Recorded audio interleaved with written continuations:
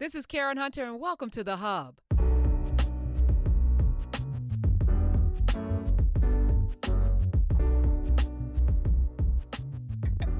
Welcome back in class with Dr. Greg Carr. In class with Carr, it is Saturday once again. Let me thank you, Dr. Carr, for joining us.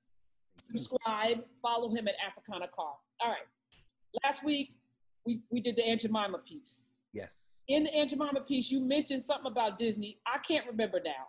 Yes. How you brought that in, but you take us on these journeys, and I'm like, okay, we're going to have to come back to Disney, because what people don't know about you is that in addition to you being this great scholar, and I think this is scholarship as well, you're into comic books. Oh, no question. You have a broad spectrum of likes, and you know some things about just about everything. So tell us about how racist Walt Disney was. Well, it's funny, Karen, you say that because we talk about cartoons. My father, bless the dead ancestors, Haywood Carr. When I was a kid, I was 8 years old when I discovered Black Panther. In fact, I tell the story, my man Todd Stephen Burrows. This is the best book on Black Panther, Marvel's Black Panther by Todd Stephen Burrows. He's actually in Jersey, born and raised Newark, Brick City. He teaches at Seton Hall University. Very good brother, Todd Burrows. I wrote the afterword to this, Marvel's Black Panther, a comic book biography from Stan Lee to Ta-Nehisi Coates. And I know we're not talking about Black Panther today, but just in the context of comics and cartoons, so to speak. My father, and I tell the story, I was 8 years old when I discovered T'Challa and Black Panther. I went around the corner to the little black drugstore, Mr. Neely's drugstore in South Nashville, and bought an Archie comic book. Now, this is a whole thing. We could all talk about Betty and Veronica and all the images that seared in the little black boys' heads, children, right? You know what I'm saying? So I get home with the comic book. My father's like, why you spend money on a funny book? Because, my daddy, man, 25 cents, a lot of money, So we talk, it's like 1973. So, and, I said, oh, yeah, I don't really want this. So I went back to switch out the comic books. I didn't know you couldn't do that. Mr. Neely is like, what you talking about? You want to switch comic books? I said, yeah, I don't want this. And so he let me switch. And I got a copy of, I guess it was Defenders. I didn't even know. I got in the middle of the Defenders Avengers War. They was in a multi-series, but the thing that caught my eye was in a couple of pages in that issue was T'Challa, the Black Panther. I was like, they got black comic book heroes. And so that sent me looking for everything. People don't know, if you watch the movies like Marvel movies, if you didn't know, you wouldn't know that in the comic books, Captain America, I want to say it's 173, it was a couple of years later, Captain America and the Falcon go to Wakanda, and it's T'Challa, the Black Panther, that designs the Falcon's wings, because he's really a sidekick with Captain America. T'Challa's like, hey man, come in here for a minute. And then in the next page, you look, and he comes out with these wings that do all this stuff, and Captain America's like, oh wow, he's like, yeah, these brothers is hooking each other up. So Luke Cage, Hero for Hire, Storm, when the X-Men, all that stuff is part of the coming of age of a generation of black folks. So when we saw these movies come out, we like, don't mess up so-and-so. I heard Janelle Monáe, for example, is lobbying to play Storm. I said, I could see that, but I could see India Arie probably better. Anyway, my point is that in the world of my father, comic books and funny books were the same thing. So they call them funny books. Like I said, so if Black Panther was no different than comic strips in the newspapers. And comic strips are sequential art. Well, the first people to do sequential art in world history, of course, are black people. Why? Every summer we go to Egypt, you see sequential art. It's called hieroglyphs. You see people, you follow the story down the wall, and it's got writing in hieroglyphs, and it's got pictures that are also writing, and you follow the life of Ptahhotep. And here he is fishing, here he is at his house, here he is at work, and you read. If you can read the glyphs, you can see his life. That's sequential art. That's all comics are, is sequential art. Well, what is a cartoon? A cartoon is the sequential art in moving images now. Now you're going to broadcast the moving image. So all cartoons is a medium. Just like comic strips, just like comic books with panels and word bubbles, all that stuff is sequential art telling a story.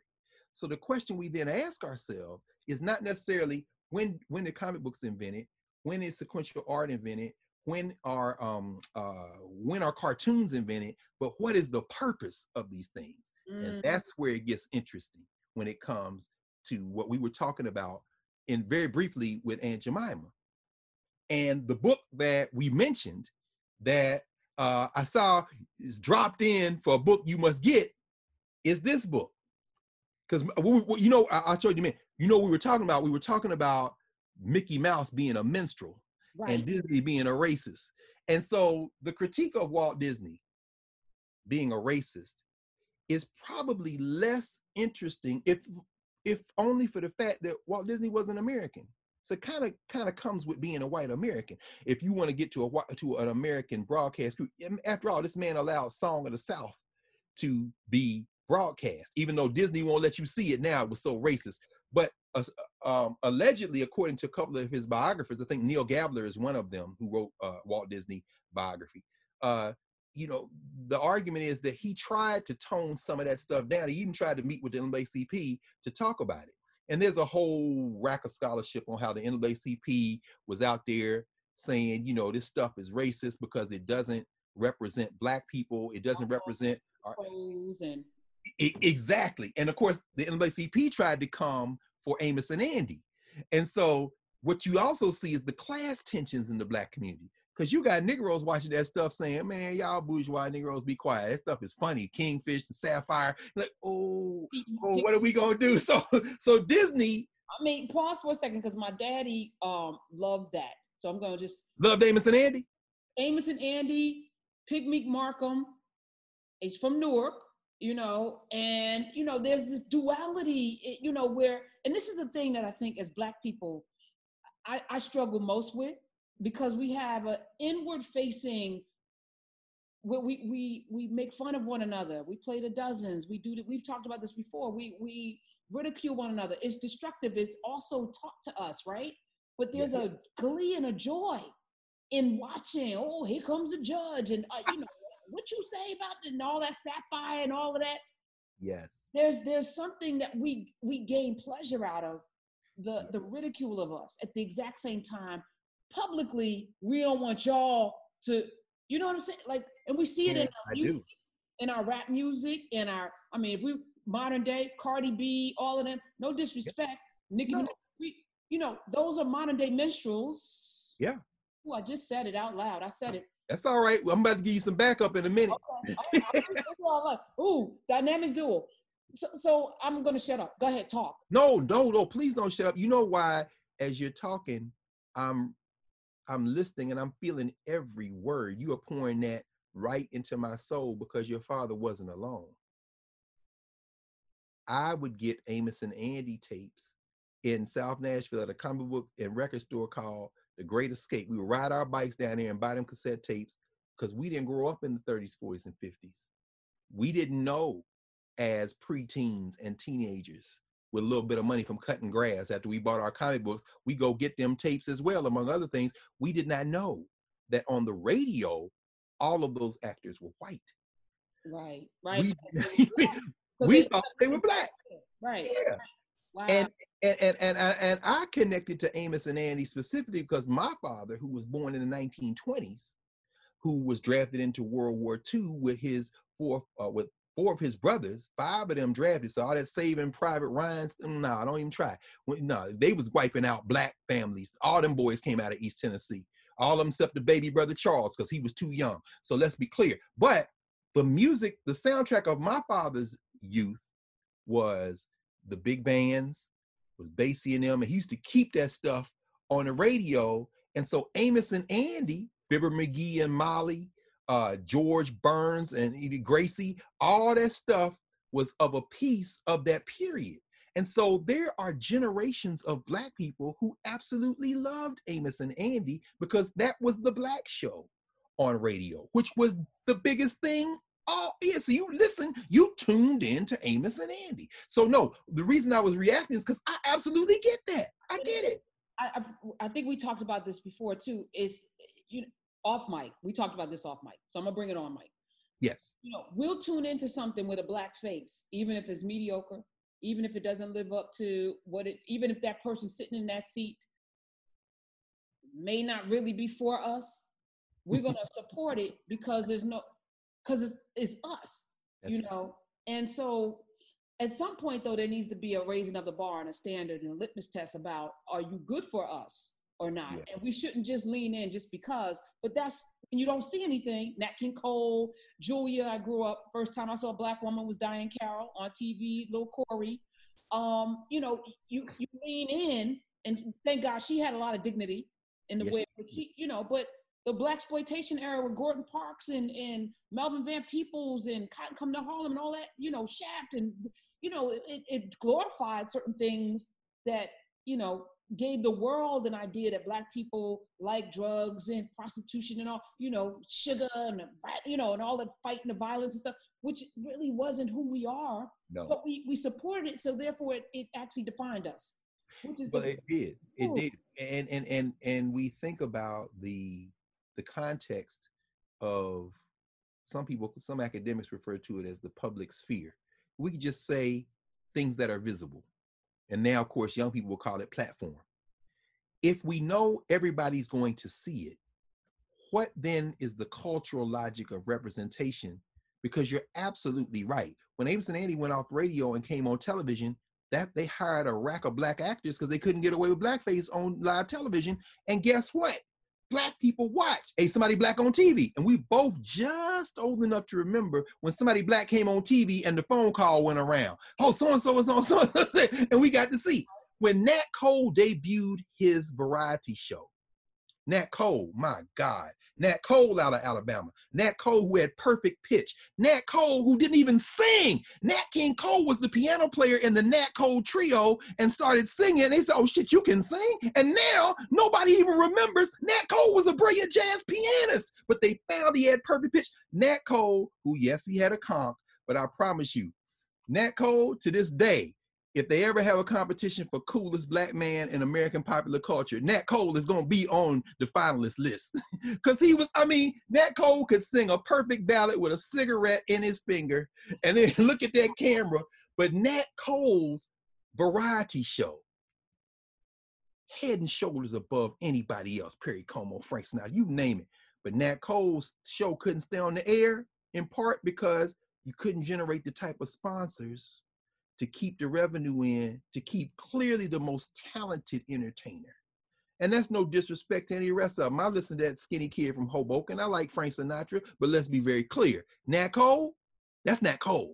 You understand? There's a reason they call him King. Oh, shout out, by the way, to his brother, Freddie, who just passed away a couple of weeks ago. Freddie Cole, another jazz singer. Beautiful. He just made transition in 2020, if you can believe that. But no, sir. No. I'm just saying no. But it's important, Karen. What you're raising is very important because when you only get one, and this was Cole's thing. Look, if it's only gonna be one of us, I'm about to put something on y'all ain't never seen. So when you see Nat Cole in that short run series standing next to Harry Belafonte and they singing that duet, this is very deliberate. Nat Cole is like, if I'm gonna get a shot at this, y'all gonna see us. It's like the modern jazz quartet thing when the beboppers were doing all their thing and the MJQ, John Lewis and them, they was like, look, when we come out here to play, we're gonna have suits on, we're gonna be straight, because y'all think everybody who is in jazz is a drug addict. And guess what? We got friends and family who struggle with addiction, but when y'all see us, y'all gonna see like, damn, them cats look good. And then we hit this thing like, yeah, jazz does not mean everybody strung out on drugs. And we loved Charlie Parker. We love Miles Davis. So don't get us wrong, but we only get one shot. So yes, if you see us on television at that time, that's an achievement. And remember, the 50s is also the decade, not only Amos and Andy, not only Nat Cole, they got Beulah. So guess what? We're going to make a little live action Aunt Jemima on here because we're going to sneak our little thing in, right? But they also have Hazel. Meaning what? We're going to have a white working class maid. I mean, in other words, they're going to give you what they think will sell. And of course, the rule of thumb typically in television has been nostalgia. What Gil Scott-Heron said, they want to go back, even if it's only last week. So in the 50s, they making shows about the 30s and 40s. In the 60s and 70s, they making shows about the 50s, Happy Days, Laverne and Shirley. They get to the 80s, they're going to go back a little bit. Julia, absolutely a paradigm shaker. And of course, what you have Diane Carroll is following a little bit in the wake of, actually, she isn't following in the wake of anyone really, because she's that Nat Cole as a woman. I'm gonna show y'all this thing. And at the same time, she is overlapping with a person who plays a walk-on role, but who is extremely important because of how she carries herself. And that's Nichelle Nichols, who of course plays Lieutenant Uhura on Star Trek. Martin King said when he met her, he said, you know, Coretta and I allow the children to stay up when Star Trek comes on because we want them to see you. And he's back. She writes about this in her, and I got it right here somewhere, her autobiography, Beyond Uhura. That's the name of her autobiography. Nichelle Nichols is like, you know, Dr. King told me that I was doing a lot for the civil rights movement, just being who I was in space. And of course, we know Uhura is a riff on Uhuru, which is Kiswahili for freedom.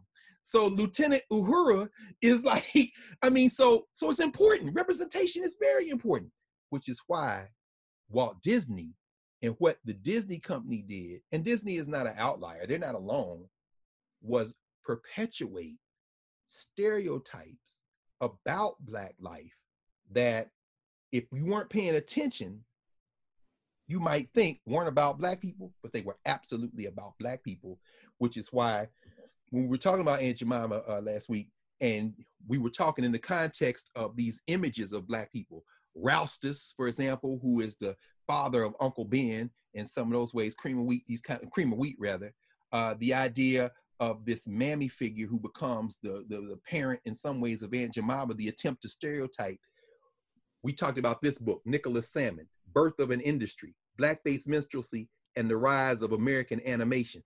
The reason we were talking about this book, of course, is because people will find it hard to believe that some of their most beloved cartoon characters are not based on blackface minstrelsy. In fact, let me read what Professor Hamlin writes, he's at the University of Toronto, he's in Canada. Let me read what he says on, I think it's page 5 in here to remember. Oh yeah, look, watch this. He says, commercial animation in the United States did not borrow from blackface minstrelsy, nor was it simply influenced by it. Rather, American animation is actually, in many of its most enduring incarnations, an integral part of the ongoing iconographic and performative traditions of blackface. Now here's the bomb. Mickey Mouse isn't like a minstrel, he is a minstrel. Betty Boop's sidekicks, Bimbo and Coco, aren't references to minstrelsy. They too are minstrels. He nails Felix the Cat, he got Daffy Duck, in other words, these are not like minstrels, these are Black people. Yes. Minnie and Mickey got on white gloves. They got their white, in fact, oh my God, he opens the book. I love how he opens the book, and you've probably seen this one before. We had to search around them for it now because they tried to scrub the place. 1933, Disney did a cartoon called Mickey's Melodrama. Instead of melodrama, he spells melodrama MELLERDRAMMER, like Ebonics, melodrama. In that cartoon, 1933, the Disney characters are all getting dressed in their costumes to perform Uncle Tom's Cabin. So you see Minnie putting on blackface, but she already got on blackface. She got white gloves and blackface on, little black ears. And then Mickey, oh, I remember this too. Mickey does, well, he says, Minnie as little Eva takes great pleasure in powdering her face and dyeing a blonde wig. Clarabelle blacks up with the aid of chimney soot from an old lamp. Mickey, who will play both Topsy and Uncle Tom, inserts a firecracker into his mouth and lights the fuse. He literally blasts himself into blackness. So these are the early Disney cartoons, but people say, well, that's all old stuff. They got rid of that. No, they didn't. Do you still see Mickey? Yeah. He's still face still black, got them white gloves on? Yeah. All right. But here's the other thing. And this is just very quickly, because again, we just doing a few breadcrumbs, right? So people, I would encourage people to read this book. Let's look at the sequence. Because what Salmon also writes about is that what happens is the genre may change, but the techniques and the routines, they move from one form to the other. So minstrelsy really has its origins around the 1840s and 50s, then the really Civil War era, and then after. The first person we see, and there's a rack of books written about this, William Layman has some good ones called Jump Jim Crow, William Lehman has one on that. It's a book called Blacking Up that talks about this. Some of the things we talked about in the Aunt Jemima conversation, but the first person to achieve like a national profile for doing this blackface minstrelsy stuff is Thomas Rice, Thomas D. Rice. They called him Daddy Rice. He was known for performing Jim Crow. And of course, the whole lie at the beginning of minstrelsy was that, well, we're not really making these dances and songs up. We saw Black people doing these songs and dances, and so we're copying them.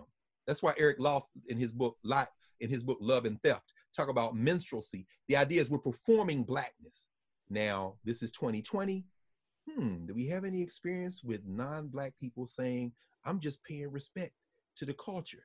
I'm not Black, but I'm doing what I see Black people do because I think it's so fascinating.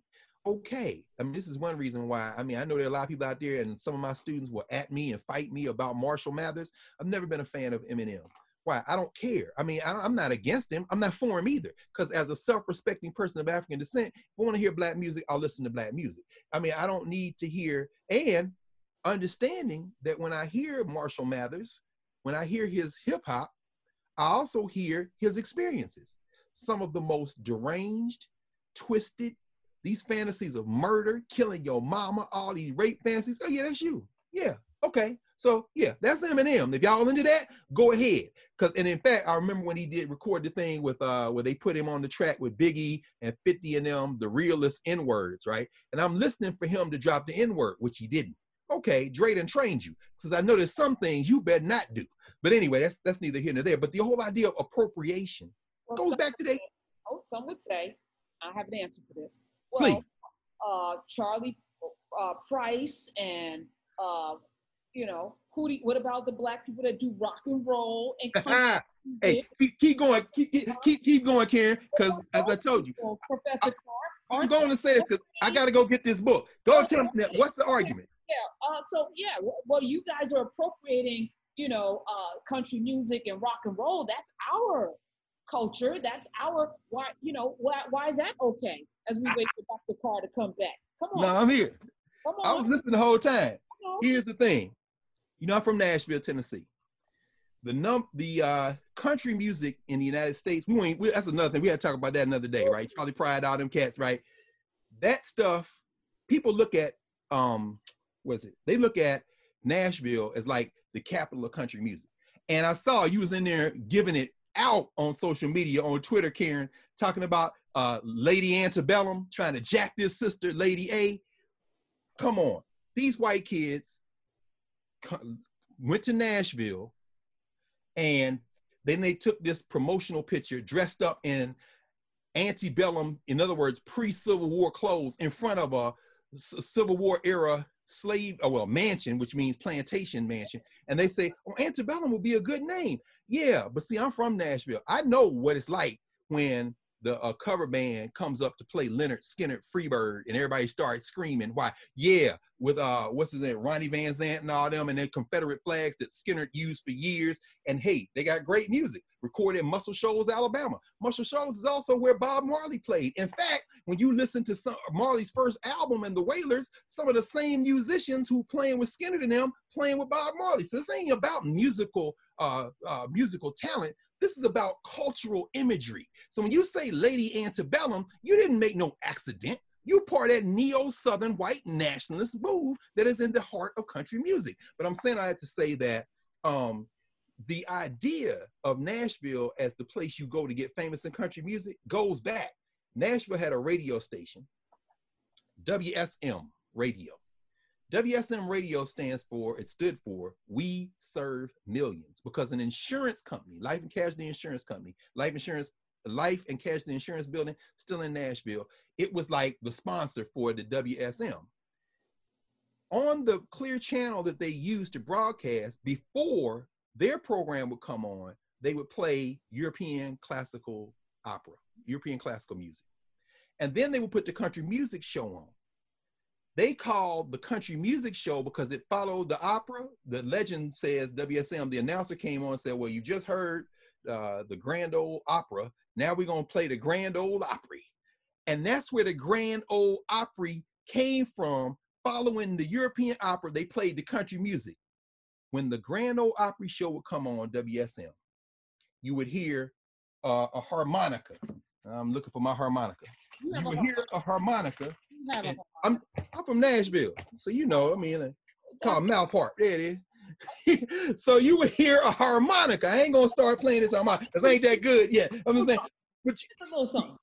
No, I can't play no. You got me. I'm gonna knock my camera off. This little puck harmonica, right? So the harmonica you would hear would sound just like a train, because the train imagery in country music is huge, right? Wabash, Cannonball, the Roy Acuff, all them cats, man, coming. It's the train, keep going, right? Of course, we know one of the roots of country music is the blues. We know the word banjo comes from West Africa. There's a book came out a couple years ago called The Banjo, an African Instrument. So we know that all that stuff gets imported. There's a whole book I got around here somewhere on Appalachian banjo players and country music.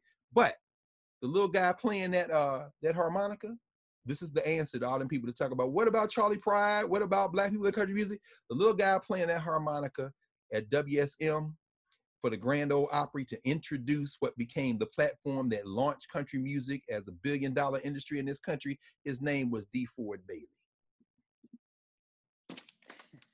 A black star in early country music. There he is right there. So anybody want to talk about black people in country music, if they don't know the name DeFord Bailey, just tell them to check out your channel. David Morton wrote it with Charles K. Wolf, University of Tennessee Press. My man, DeFord Bailey. DeFord Bailey was the first black star in the WSM, the Grand Ole Opry. He was at the beginning, and then he said, chapter 2 of here, this is his, they interviewed him, right? Chapter 2 is, which also bothers me because again, could have been with your publishing company and he would have made his own book. You know what I'm saying? But now what happens is people wait for black people to get famous or infamous and then they go write books about them. This is 1991. He says, they didn't give me no rattler. They gave me a harp. Chapter 10, the black and the white all wanted to hear the same tune. In other words, they didn't know listening to the radio, it was the black dude. Country music is black music. It's a car crash between the choras of West Africa, the rhythms of West Africa, the Scotch Irish up in them Appalachian hills, the clock. It's a car crash. It's an American car crash. But guess what gives it the foundation to play it is the rhythm and the blues of Africa. And finally, just like Charlie Parker used to say, Nat Hentoff writes about this in some of his books. He talks about Charlie Parker, the great jazz musician out of Kansas City, who learned to play the blues very young, going into places and on a juke joint, in juke joints or in little restaurants and stuff, and going to the jukebox and playing country music. And one day, some of the guys was like, "Man, Bird, why are you always playing that country music?" He said, "It's the stories, man. Listen to the stories. Country music is the blues. I done lost my woman. I ain't got no money. I'm walking over the flute." That didn't come from Ireland. That's not troubadours out of England. That's the blues. These white ones is listening to the blues. So when we talk, we have a birthright to country music. Jimi Hendrix played music in Nashville before he ended up in Seattle wearing that purple that inspired Prince. All that stuff traces out of our thrust. But so the minstrelsy, as I was saying, in terms of appropriation, right? The minstrelsy is based on not honest stuff like those country music folk who are hanging with DeFord Bailey. And I'm going to hold out for a minute somebody who I think is probably closer to the honest people than not, except the fame and the celebrity was too much of a pull and he couldn't resist. And that's Elvis Aaron Presley, right out of Tupelo, Mississippi. I mean, he came by it honest. You can't say Elvis, Elvis is not pretending. Big Mama Thornton and all of them. Exactly. Big Mama Thornton. Oh, yeah. Big Mama Thornton should have been paid. Elvis's problem is you don't hit them off with the stuff. But, and I'm not giving him an excuse. I mean, I'm like Public Enemy. He's a hero the most, but he don't mean S to me. So, but he did come by it honest. It's not like he didn't grow up listening to that music.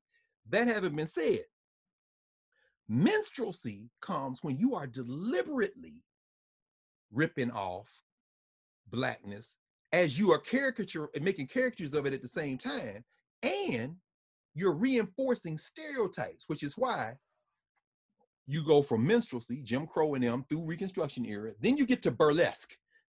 Burlesque, all the stereotypes, loose women, people falling on each other, seltzer bottles, all this comedy stuff. This too is a form of minstrelsy. Vaudeville, the same way, broad humor, physical humor, pratfalls. Where's all this falling down and slapping people and stuff coming from? It's coming from the abuse of Black people. Salmon walks through the whole thing. In other words, you don't have anybody Black on the stage, but the performances are of how you imagine Blackness to be in reality. Give you a quick example, because you go from minstrelsy to burlesque, burlesque to vaudeville, and there's overlap between these. Because the other thing is, performers in one genre end up in the next genre, so there's overlap. From vaudeville, now you get movies. Who emerges in this burlesque, vaudeville, broad physical humor, slapping, making funny noises, almost infantile in their comedy, but are huge stars in the early movies? Three Stooges and the Marx Brothers. Exactly. That's minstrelsy.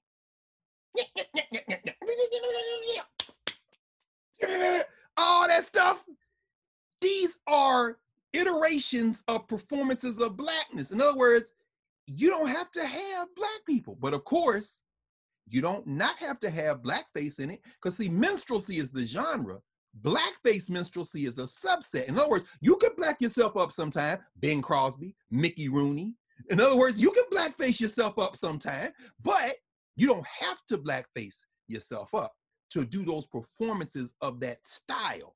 And then, of course, movies, radio, television to this day. So here we are in 2020, and you know you can always see the minstrel. Now you don't have to put on blackface. You just got to be, if you're a Black male, maybe you run around with a very high-pitched voice and you're always running into stuff, and then you hit a wall or you say something crazy, somebody slap you in the face, fill in the blank of your favorite entertainer.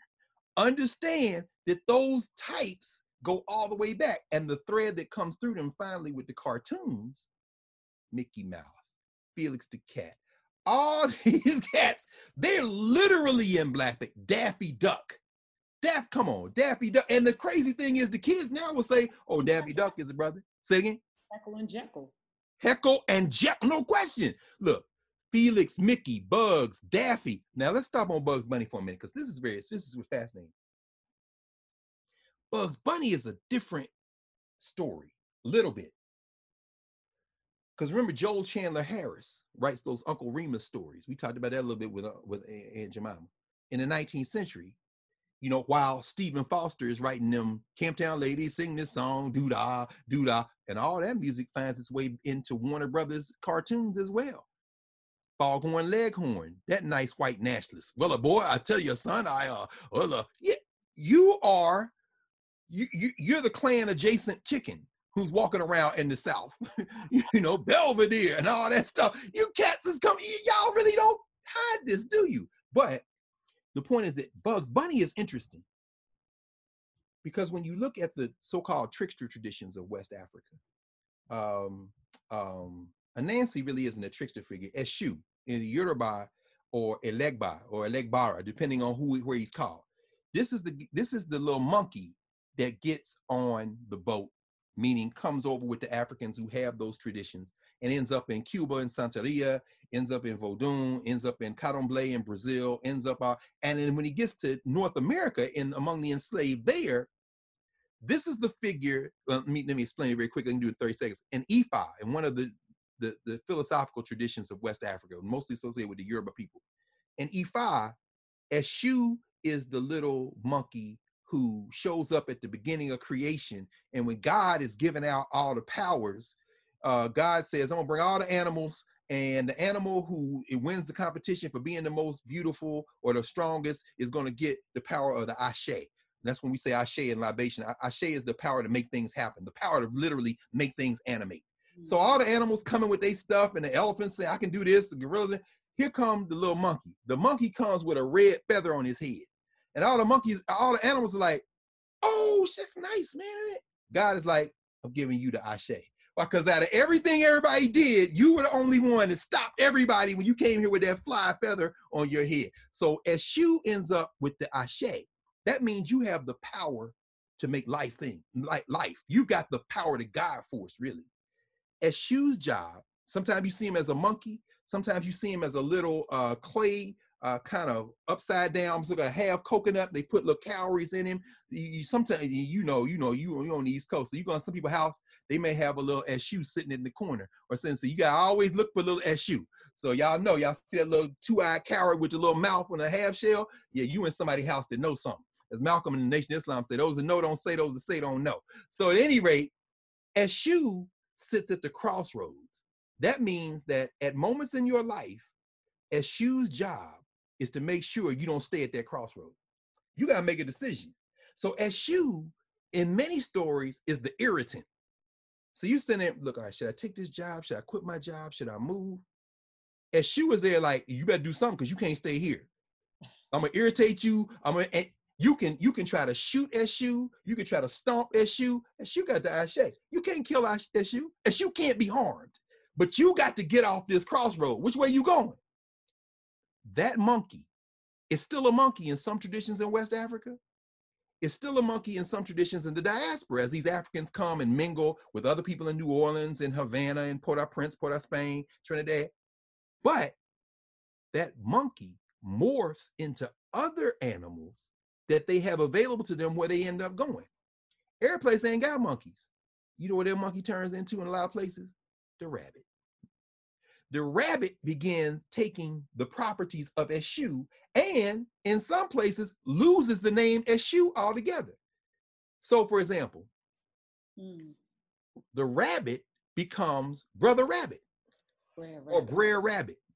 And if you think about Joel Chandler Harris and claiming he heard these stories from Black people and he gonna get rich writing them down, Brer Rabbit, the Tar Baby, Brer Rabbit, the Briar Patch. How is the Eshu energy there? Brer Rabbit is like, please don't throw me in the Briar Patch. Please don't throw me in the Briar Patch. You throw me in the Briar Patch, I'm gonna die. So what do? They throw him in the Briar Patch. Once they get over there, thanks. In other words, he's irritating you and you made the wrong choice. The Tar Baby, they got the Tar Baby. You said, kiss the Tar Baby. Oh, now your lips are stuck. Now you put your hand on it. Now your hand is stuck. Now you try to get off the other hand. Now your other. See, you made the wrong choice. Eshu is the trickster. He's the trickster. And what he's going to reveal by making you choose, he's going to make you reveal your character. Got nothing to do with him. When Brer Rabbit stories get to the cartoons, Warner Brother turns them into Bugs Bunny. Now I'm telling you, they didn't know that they were inheriting all that African spirituality and intellectual systems, but think about the Bugs Bunny cartoon. He can't be killed. Every time Elmer Fudd try to kill him, he blow his own face off. And Bugs Bunny just keep munching the carrot and walk away. Duck season, rabbit season, duck season, rabbit season, rabbit season, duck season, boom! What the hell? I'm making you choose. Daffy, this your character. Elmer, this your character. I'm good. You can't kill me. So I'm saying Bugs Bunny is in a different kind of category, if for no other reason than some echo of that African root found its way into his character in Warner Brothers, so that, yeah, he's gonna irritate the hell out of everybody and he's gonna be all right. So you better stick with him. But the other stuff, the minstrelsy, that's there. And so that's when we started with Aunt Jemima. It's interesting that we had to talk about this, but I would recommend, because it really just makes you mad. I should probably say one other thing. Do we need to be mad right now, Dr. Carr? I mean, well, James Baldwin's like, what was it? Baldwin that said to be Black in America is to be in a constant state of rage. Yes. but we not mad this afternoon, because you and me, when we talking like this, that's part of it though. When you know you can choose differently. And even just knowing eases that anger, because it eases up off of us the ambiguity of not knowing. And then we can make a different set of decisions. I mean, I think about even now, we talked about the monuments the other day, and we were talking about everything that's going on. And it's interesting because, I went back, I was digging for my other books, The Carving of Mount Rushmore. I didn't have this one before. I knew I had Rex Smith book around here somewhere. He talking about how that dude, that those quarters that they sold for Mount Rushmore, for Stone Mountain, even though he got fired from Stone Mountain, he did the design for the quarters that we were talking about, that Baruch had, that he gave up to raise money. But at any rate, when you think about the question of how our stereotypes influence us, the more we know, the better we can choose. So they're taking down monuments. We're saying this monument, that monument. Then Disney says, you know what? We're going to elevate the Princess and the Frog. Okay. Black visibility, Black princess. The story is ostensibly anchored somewhere in New Orleans, Vodun. You got some things like that. That's nice, different theme. What about this princess business, though? That's the question. The paradigm coming out of Western Eurasia, Northwest Europe, if you want to call it, the idea of gender and power has at the center this idea of female powerlessness. So the job of a princess is to find a prince. So you can make the princess brown, you can make the princess Black, but if you haven't changed the fundamental template, the order of how we think about society, then all you've done is create kind of a brown-faced minstrelsy of whiteness. You haven't changed, which is why I say Hamilton is just a difficult thing to stomach, because David Daweed and Leslie Odom Jr. and Lin-Manuel Miranda, brilliant, funny, all this, and it pulls you in to reinforce the idea of founding fathers. I mean, if I want to watch that, I'd just rather watch 1776. I go back and look at the movie they made back in the 70s around the bicentennial and watch white men play white men rather than watch Black men play white men, because to me, that's just a shade above a reverse minstrelsy. And at some point, I would love to have that, because you just hit me. The notion of a woman finding a king or a prince is not African. No, no, it's not. At all. Nope. In fact, among the Akan, the queen mothers picked the Asantehene. So when you look in among the Akan, it's like, but see, we know that. If you see a man out front in leadership formation in many African societies, including in the diaspora, the Black church, for example, you best believe that some women somewhere in this decision-making tree said, yeah, he can go. He can go out front. But the West doesn't have that. They've never respected women. Zeus taking Hera from behind. You go all the way back and all the way forward. There's no concept. I challenge you. The Queen of England. Which one? This one that won't die. And oh, yes. That's very true. This one. You know what? You're true. That is true. But you know what it is about her? She's a Taurus. All right. That's why she won't die. She ain't dying, and she ain't giving up that throne either. She's like, we're gonna live a long time. I ain't mad at her then. Because she done beat Elizabeth. No, it is Elizabeth, isn't it? I'm talking about Victoria. Yeah, she beating Victoria. So you know what? That is interesting, isn't it? That is interesting. She's an anomaly. I've been watching The Crown. I don't know why I got. Oh, I'm glad. Those period pieces are the bomb. How is it? Interesting, because there's that piece with Nkrumah. There's that piece where, where they're going through Africa, and I was, watching it through the lens of what I know now, having gone there, and it's fascinating when you know more, which is why this scholarship, these breadcrumbs that we drop every week, if people are actually picking them up and then taking them to the next place, you can look at everything like you just said about this minstrel thing, the music we listen to, the TV shows that we like. Why do we like them? What is it that is satiating in our appetite that has been developed, but that is not natural to us? Is this natural to who we are as people, fundamentally at our core? And then you can look at things not just blindly, not being reinforced with somebody else's, his story, but now you're like, yeah, I see that. No, that's right. That's right. So and what you've done by having us have this space is slot in. It's so interesting that it's Saturday, because in fact, I was just looking at, I don't know if I have it over here. I was looking, my man, James Anderson at University of Illinois, he wrote a book called, I don't know if I have it. Oh yeah, I do. The Education of Blacks in the South. I love this book. This is one of my favorite books. The Education of Blacks in the South. I love James Anderson. This is a very important brother. And he talks about the fact that after the Civil War, and actually Carter Woodson wrote a book called The Education of the Negro prior to the Civil War.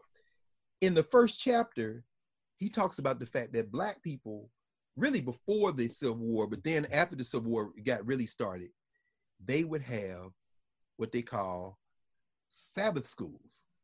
So Sunday schools. And we know the origin of Sunday school in our community wasn't just about worship. That's how these kids would learn how to read. This is how these children, they would get their children to exactly. And Oh, so you feeling too much, Dr. Carr. I'm the trying. weekend school, oh, you're right. You're trying. Yes, right. I'm That's trying. all right. People can read for themselves. But the reason I love it is because Anderson talks about this. When the white missionaries came south during the Civil War, and they came to black people and said, look, we're gonna help y'all start these schools. Black people were like, look, we'll take your money, but we don't want your teachers. In other words, we'll handle this. We never mistook resources for our agenda, which is why I think we get caught up with integration. No, our objective was get these resources. If I'm sitting next to you, that means they can't cheat me out of the same money they're paying to educate you. But what we also got then were jacked up textbooks, misrepresentations, and you're absolutely right. There's nothing natural about our cultural tastes. Culture is not something we're born with in some ways. Culture is something that we are trained into. So if we're trained into things, as you say, if it is unnatural, in the sense that this goes against, some kind of innate feeling I have, something doesn't feel good about this. Many of the problems we have in these societies, these are human-made problems, which means they can be solved by humans. But if you keep going to the one template, then of course you're gonna come up with intersectionality. Why? Well, who disaggregated race as a concept, gender as a concept, class as a concept, when no human being on the planet lives as a raced person, a gendered person, or a classed person? Oh, those are your categories. You created these artificial categories, and now we got to talk about intersections. How about we get rid of those categories? Oh, we can't do that. Yes, we can. Why? Because you just gave them to us yesterday. And then every time I wanted to say something, you told me to be quiet. And then you took my children and didn't tell them anything that their grandparents told them. And then you put these categories in their minds. So when the thing doesn't feel good, they think the only way to get out of it is to take your categories. And there's the trick. You can't free yourself through those categories. Audre Lorde said that. You can't use their tools to dismantle that house. You need it. So. Man, I love you. So before we go, Yes. your shirt is Egyptian. I know that from the. Oh, yeah. Absolutely. Oh, you give them homework. No, I'm just saying, let me see if you can see it. Yeah, there we go. So explain this. Is this, what is this? What is? Oh, my ox on my print. This is the kind of cup with the handle. I'll come up real close. Let me see if I can get real close so you can see. Yep. The cup with the handle is, I'll take a pen. Cup with the handle is K. The flowering reed symbol is I. This is an owl. The owl symbol is M. This is kind of like the Egyptian vulture, which is the ah sound. T is the loaf, upside down loaf. And then this is like the enclosure with the loop. And then the double reed is E. I can't see the double reed. So yes, it's E. So it's like Kimathi. That's my Kikuyu name. I got that name, oh my God, 25 years ago. It's Gikuyu. Dedan Kimathi was a leader of the Kenyan Land Freedom Army in what the Europeans call the Mau Mau. So when the British were fighting the people in Kenya, and they told them, are you in the Mau Mau? All the black women working in the houses. Mau Mau, what's that? I don't know about the Mau Mau. Then that night they be at the Mau Mau meeting. So in other words, so I got that name from actually a Yoruba priestess, Kwesi Nelson, who named me at a ritual ceremony. And so yeah, when I go to Kemet, I usually get a couple of these because they're good for teaching children. A child can learn hieroglyphs. It's not hard at all. I love it. Let me just thank you again. I got a lot of homework to do. I don't think, is there enough time? I think we need at least, the reason why I think life is short is because we waste time. Right? And I think both of us are going to be here a long time because we got a lot of things to read and a lot of things to teach. Yes, we do. And I'm sitting here like, I need another 100, maybe another 150 years to get through all of this scholarship and then be able to disseminate it and then put it back out like a mama bird. I know that's right. Yeah, that's how I feel about it. But you are an amazing teacher, master. You're the treasure. Thank you for this because people are watching and you made this space and I can't thank you enough, Karen. This is a new lease on life. We're gonna get free. We're gonna get free. it's a given. And let It's me a given. think, follow him at Africana Car, Yeah. Cara, Africana Car on the Twitters, and subscribe to this channel. Subscribe. Right. And then share it. Share it because, you know, this Please. is a gift that keeps on giving. I Please. love you. I thank Love you you for too. being here. All right, y'all. Next Saturday, Yes, ma'am. Sunday school.